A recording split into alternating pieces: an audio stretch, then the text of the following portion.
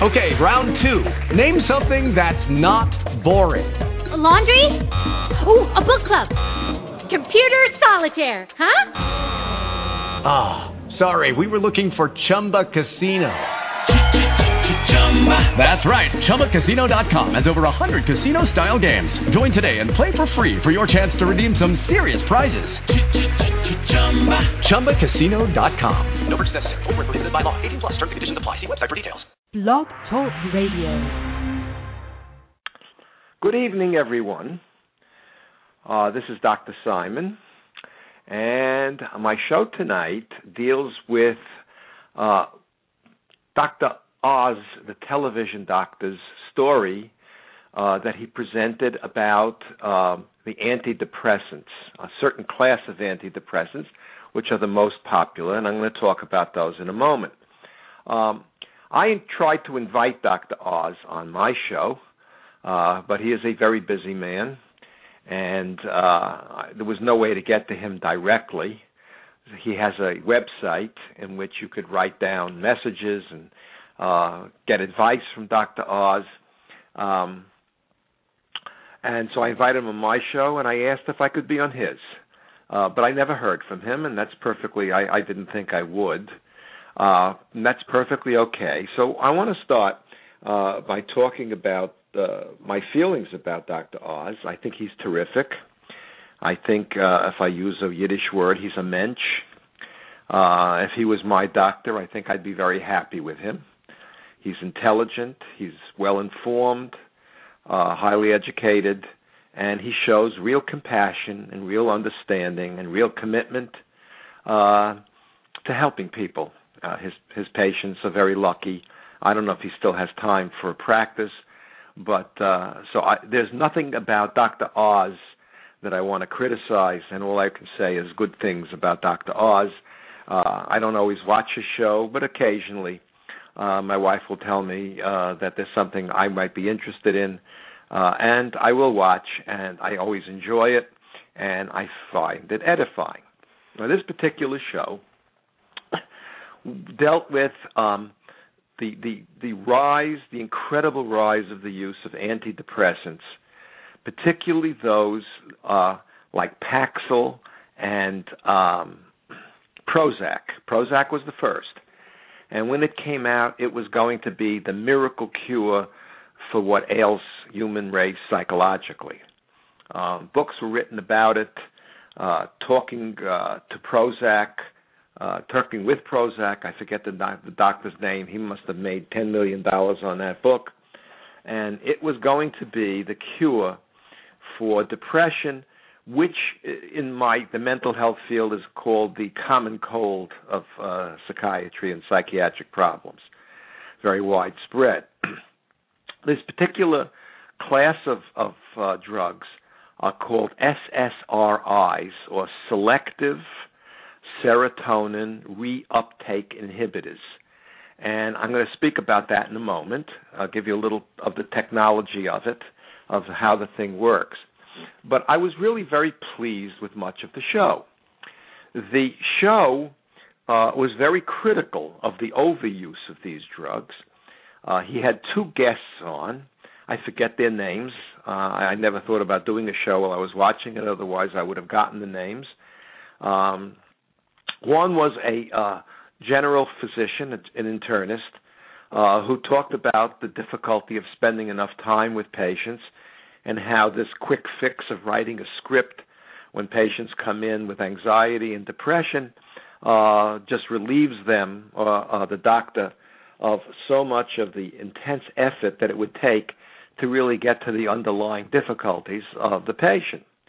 The second guest was a psychiatrist who I liked as a person, and it's really Dr. Oz's full and uncritical acceptance of the typical psychiatric story about depression that I want to talk about today. Now, let me give you a little information. The human brain, the nervous system, operates not as an electrical system, as was thought 100 or so years ago, but through the transmission of chemicals Nerve endings don't touch each other. There's a space between all of our nerves called a synapse. And the message from one nerve cell to the other is transmitted by what is called a neurotransmitter. And the neurotransmitters is a variety of them, and one of those is serotonin. The serotonin moves into the synapse. It causes a firing of the next neuron, sending the message on in all of its different directions. And this is a very simplified view, but that's basically what happens. The idea now is that once that nerve fires, it shouldn't fire again, so another chemical is secreted back into the synapse from the second neuron that neutralizes the serotonin, which is then taken back into the first neuron so it can be reused.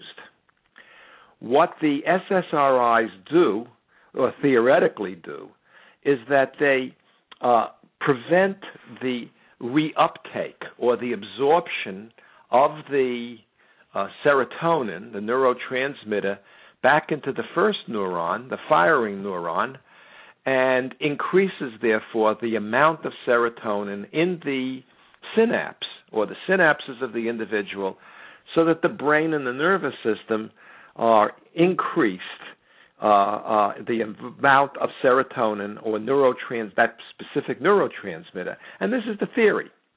And the theory is that depression results from a depletion of serotonin in the brain, and that the depression will be relieved if there is an adequate amount of serotonin placed back into the neuron. And based upon this theory, this idea, it will cure depression, which is then treated as if it were a true medical illness. And Dr. Oz is a psychiatrist guest who has great credentials, works at a great university, a major university, and therefore it can be called a true medical illness. The problem, of course, is it's simply not true. It's simply not true. The compound things, before I get to why it's not true and the evidence that it's not true, that serotonin, there's any evidence that serotonin has anything really to do with depression, is that the doctor then, let me go back up again. They were very critical of the overuse of the drugs, and over the fact, as Dr. Oz became more upset and more upset, is that only a small percentage of patients are helped by the SSRIs, the antidepressants. Many become more depressed afterwards.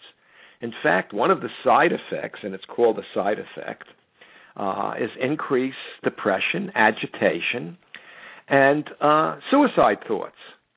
The suicide potential is significant enough that in America, SSRIs were given a black box warning. Black box warning means it's the most significant level of warning about the dangers of a drug that can be given, short of withdrawing the drug or banning the drug from being used at all. And this black box warning is against using the SSRIs, Prozac and Paxil, in young adults and teenagers. Of course, the information is not completely true even there. How do you tell if the drug companies are lying? You watch their lips move. It's not only an increase in suicide, but increase in homicide, an increase in violence. Violence against the self can be suicidal. Violence against others can end up being homicidal. The British, which are less under the thumb of the major companies than the United States, actually banned these drugs for anybody under 21. They banned them because the risk of suicide and homicide activity is so great. So what we have is then an overuse of the drugs, an increase in very serious kinds of behavioral distortions. Dr. Oz pointed out with his guest that leads to a total reorganization of the brain, as we will talk about in a moment, because I really don't want to spend all that time on the effects. There's a cascading effect in the brain, and not only is serotonin affected, but all the neurotransmitters, dopamine, which is one, acetylcholine, which is another. The entire brain chemistry of the individual is changed. And this might be worth the risk if this drug was shown to be more effective than perhaps 20 or 30% of the people who take it. The drug companies for a long time and still deny it's addictive, but according to Dr. Oz and his informants, it's highly addictive. It's extremely difficult to get off.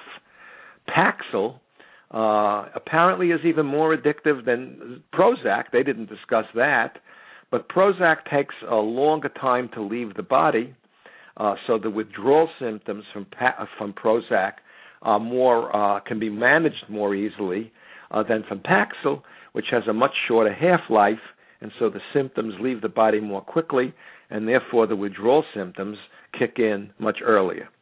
So what we have now is an overused drug for a supposed illness that is not effective in most cases, great majority of the cases, that can increase very serious psychiatric disturbances, danger to the individual's very life, and the legendary loss of sex drive, the loss of appetite.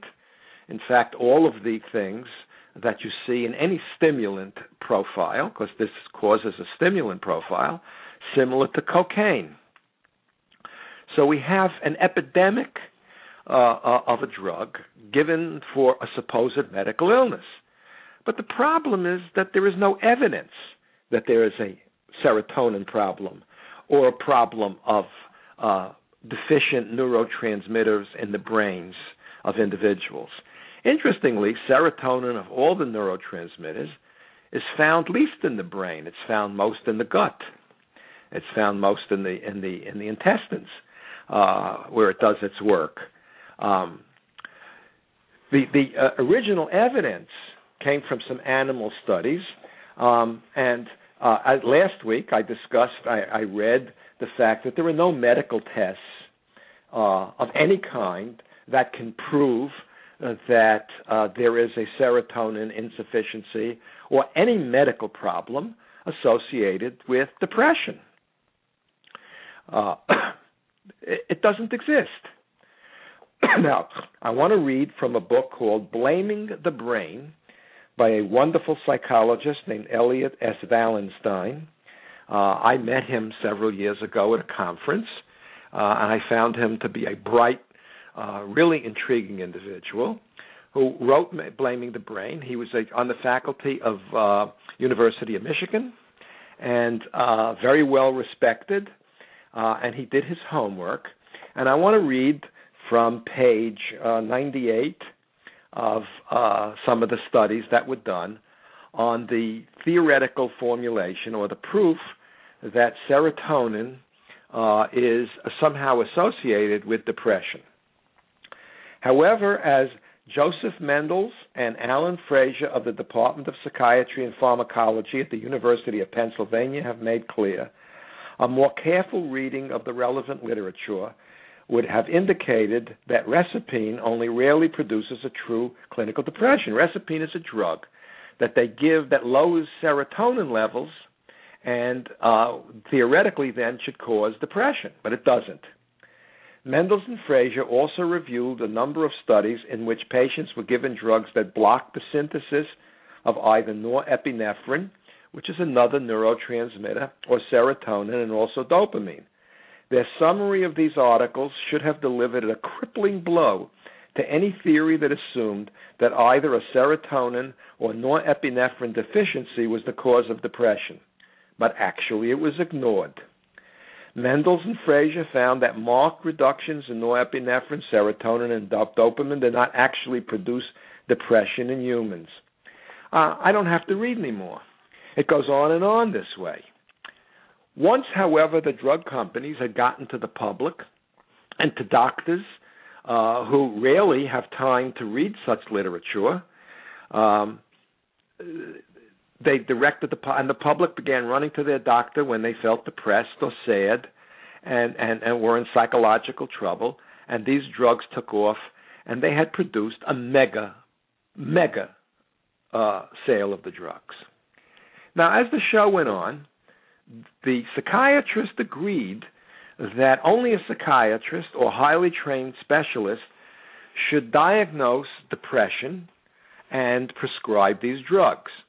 Dr. Oz and his guest, who was the internist, shook their heads, yes, in agreement. A better diagnosis should be made because, as the psychiatrist pointed out, there's more than one kind of depression, and you have to give the SSRI, the antidepressant, to the person who has the right type of depression.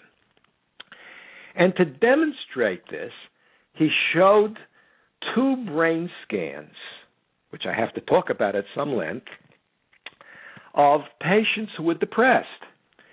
And one of the brain scans shows very little activity in the brain of the patient, and 2, the second one, shows a lot of activity. And the doctor said the patient with a lot of activity should not be given a stimulant-type antidepressant drug, only the patient whose brain is sort of shut down, because that's true brain where there's too little serotonin.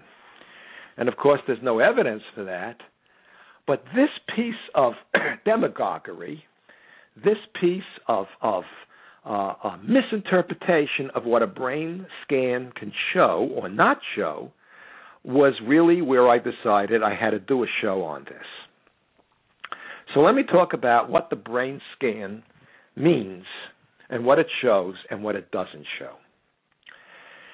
And to do this, I'm sorry, folks, I have to do a little bit of philosophy with you. We have to go back into a little history. Please, if this is the point at which you decide, I don't want a 3-credit course, and I don't want philosophy, and I don't really want to think too hard about this, then you're going to be trapped, as most of the world is, in this lie that depression is caused by a real medical illness, for which there's no evidence and no test, for which there's no proof that the way the drugs work actually produces an increase in a depleted drug, which is the specific cause of depression. It just won't happen.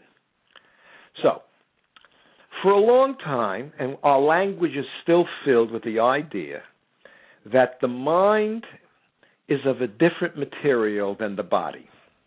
And somehow, the mind is in the brain. It's in the brain. If you're religious, you believe that when the body dies, the mind, which is the spirit or the soul, departs and goes elsewhere. And that is absolutely unacceptable for a scientist. So this is called a dualism. We have a mind and a body, a mind and a body. What medical science has done and psychiatry has done, and much of the world has done, is said since we really can't accept the idea that the mind is separate from the body, we'll just deal with the body. And as I've said for many shows for a long time now, we look at the body as a machine and the brain as the source of our behavior, and we've gotten rid of the idea of a mind entirely, and that's one of the reasons why this brain scan seems to appeal to people. Now we see the depression as it's actually taking place in the brain. Because there's only the brain. We are nothing but a brain. Psychology disappears, sociology disappears, social relationships disappear. They all disappear. So what can we say then about the brain scan and what it shows without a dualism? And it's this. If your brain and body shut down, there is no mind. It's gone. A human being as an entity can be looked at simultaneously from 2 points of view. One, a psychological and social being, and two, a being with a brain that has wonderful neurological activity.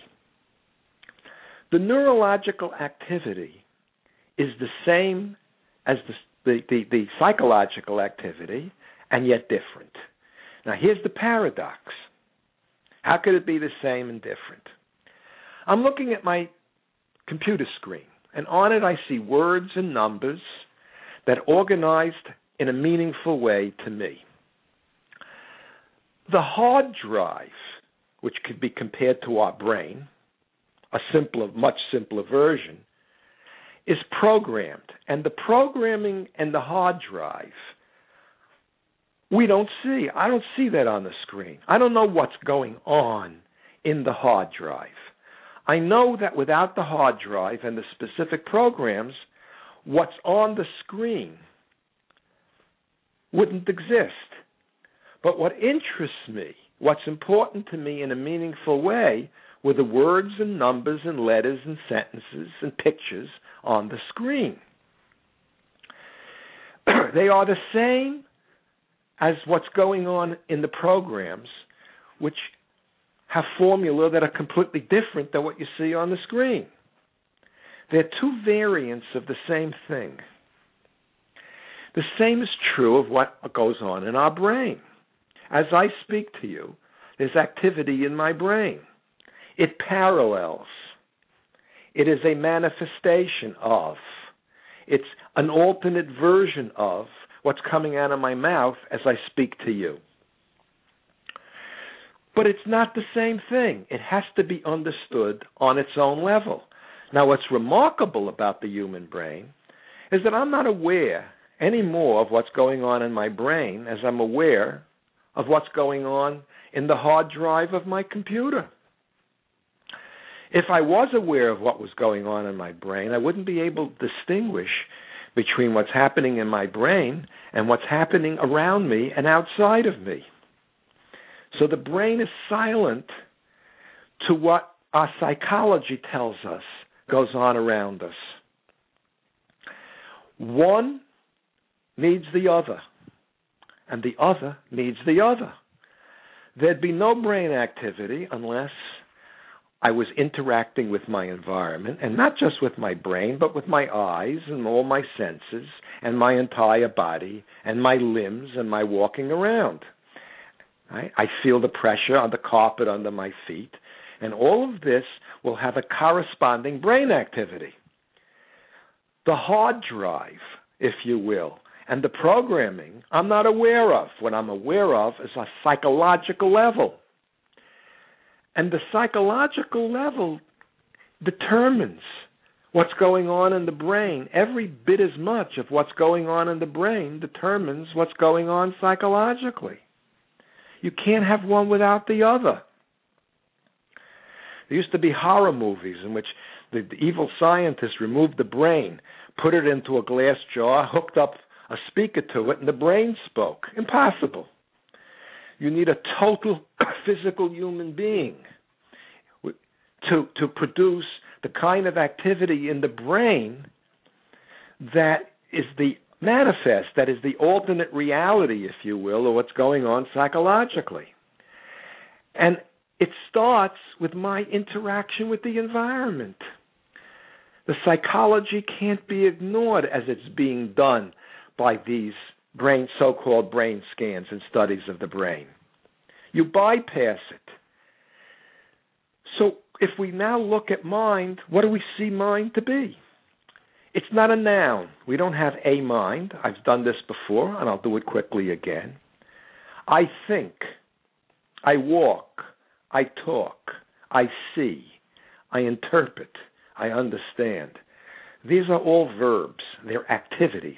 They're activities of a human being. So the mind is a set of activities, and those activities produce a reaction called emotions, and emotions with the activities, the thinking and the feeling and the speaking, all produce a psychological reality for us about what's going on around us and in us in the world. That's what it is. So we have mental activity. We have an embodied mind. It doesn't exist without the body. When I die, my mental activity stops. But stopping also is all the social interaction and all the experiencing, the seeing, the colors, the music, the speech, the discussions, the dancing, the singing, all of the things that make up psychological activity. So if we look then at depression, we find no evidence that there is an illness. And now we could look at the brain scan and say that when you're in a certain state of mind, which we call depressed, there will be a corresponding set of activity in the brain.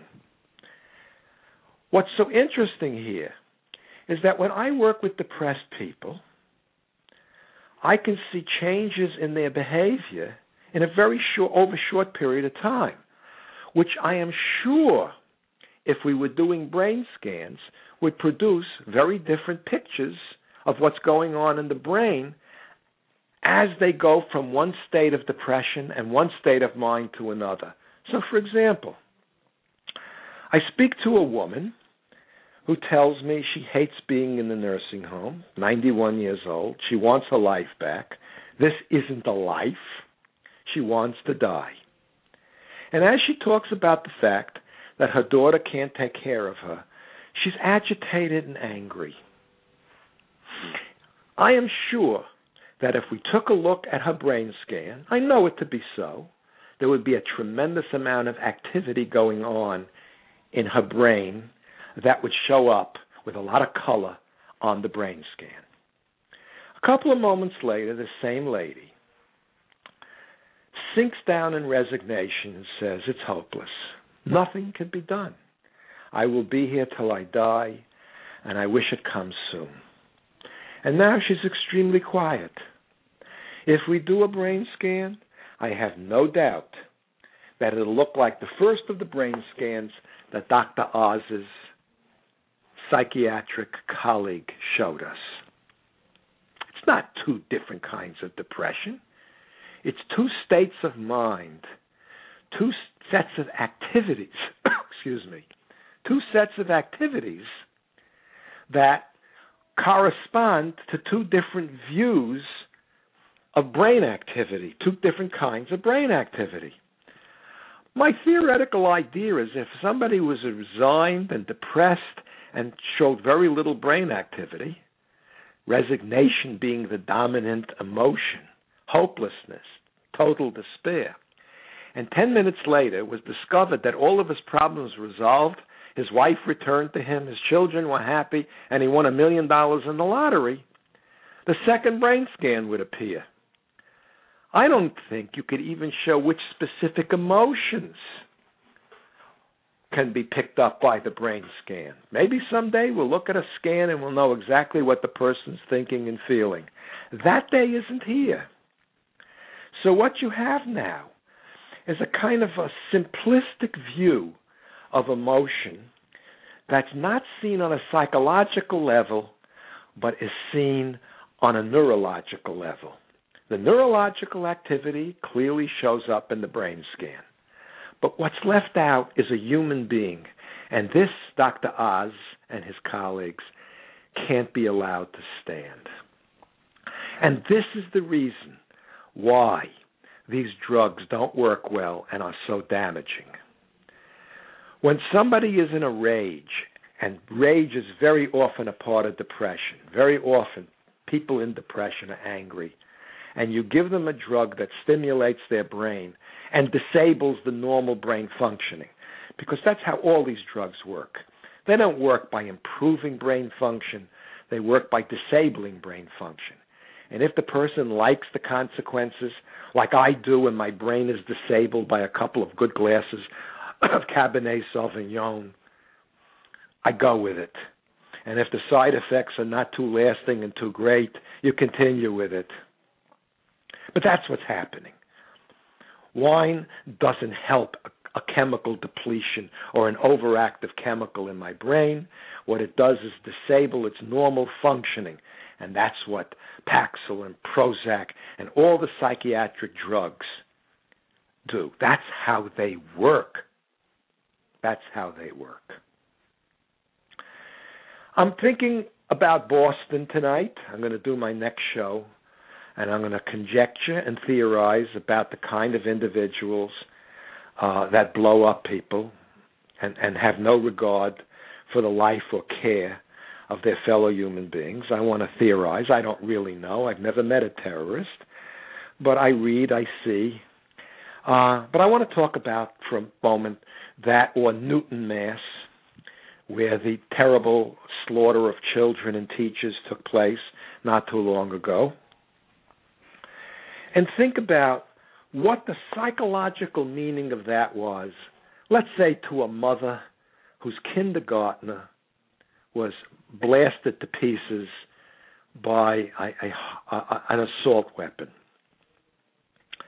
What does that mean psychologically? What does it mean?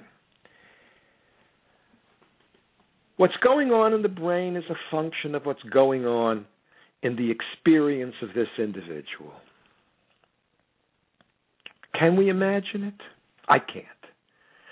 I was a father of 3 children, and any time one of them ran a fever, until the cold burst out, or we knew what was causing it, and I knew it wasn't some dread disease like leukemia or something that could take them away from me, I couldn't breathe. The idea of your child is that it's your future. They're your genes. The connection between us and them is as profound as any connection that could exist. And when something like this happens, what is the normal psychological reaction? Interestingly now, the new DSM will include grief as a mental disorder. Grief. What kind of grieving can take place when a parent and a mother lose a child? This way. They send a happy little child off to school, and school is so important because we want that child to grow into a successful, creative, loving human being. It's as profound as any relationship, and the death is as devastating as any could take place. What would the brain scans show us? What meaning could they possibly have under this circumstance? And why would drugs be used to cure a medical illness that's related to this kind of psychological experience? It's monstrous to me. If people want to dull the pain, which is what these drugs do, by disabling the normal function of the brain, that's their choice. But let's not lie and say there's a medical illness or that the brain scan actually shows the true form of the depression. Most of the marriages, if this is going to be typical, although I'm not sure it'll be typical when children are lost, most of the marriages break up. 70 to 80% of all marriages end in divorce, separation, heavy drinking, all kinds of very, very sad outcomes. Because this is a knit community and there's tremendous support, it may get worked out differently. But in the typical case, 70, 80% of people who lose a child in this meaningless way, where there's no real purpose, it's just sheer violence done by somebody for their own personal gratification. Break up. All of this, I want to say to Dr. Oz and his guests, is being ignored. Depression is the normal human reaction to a set of emotions and thoughts. Being, the world is a dangerous, awful place, and I'm afraid of it. I hate it. I want to fight it. I'm hopeless. Nothing will ever change. I'm in despair. I'm helpless to do anything about it. And I'm guilty. I'm wrong. I'm the worst person that's ever been alive, and I don't really deserve to have happiness or joy. That's depression. Not an illness, a state of mind brought about by a variety of thoughts for a variety of reasons and the emotions that go along with it. Dr. Oz and your guests, you left out the human part of your show. If we want to take drugs, let's take our drugs, but don't call them medicines unless it can be shown that they have a biological, physical reaction that really cures a biological or ameliorates a biological problem. And stop showing us brain scans that do not show what's wrong with a brain, but show us the function of the brain as it relates to the human activity going on between the individual or individuals and their world and each other.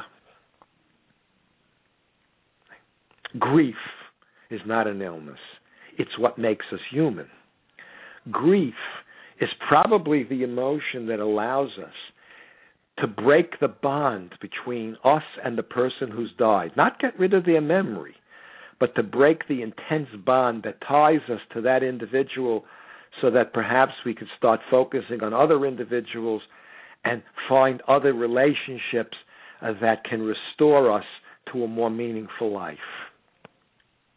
Depression has meaning.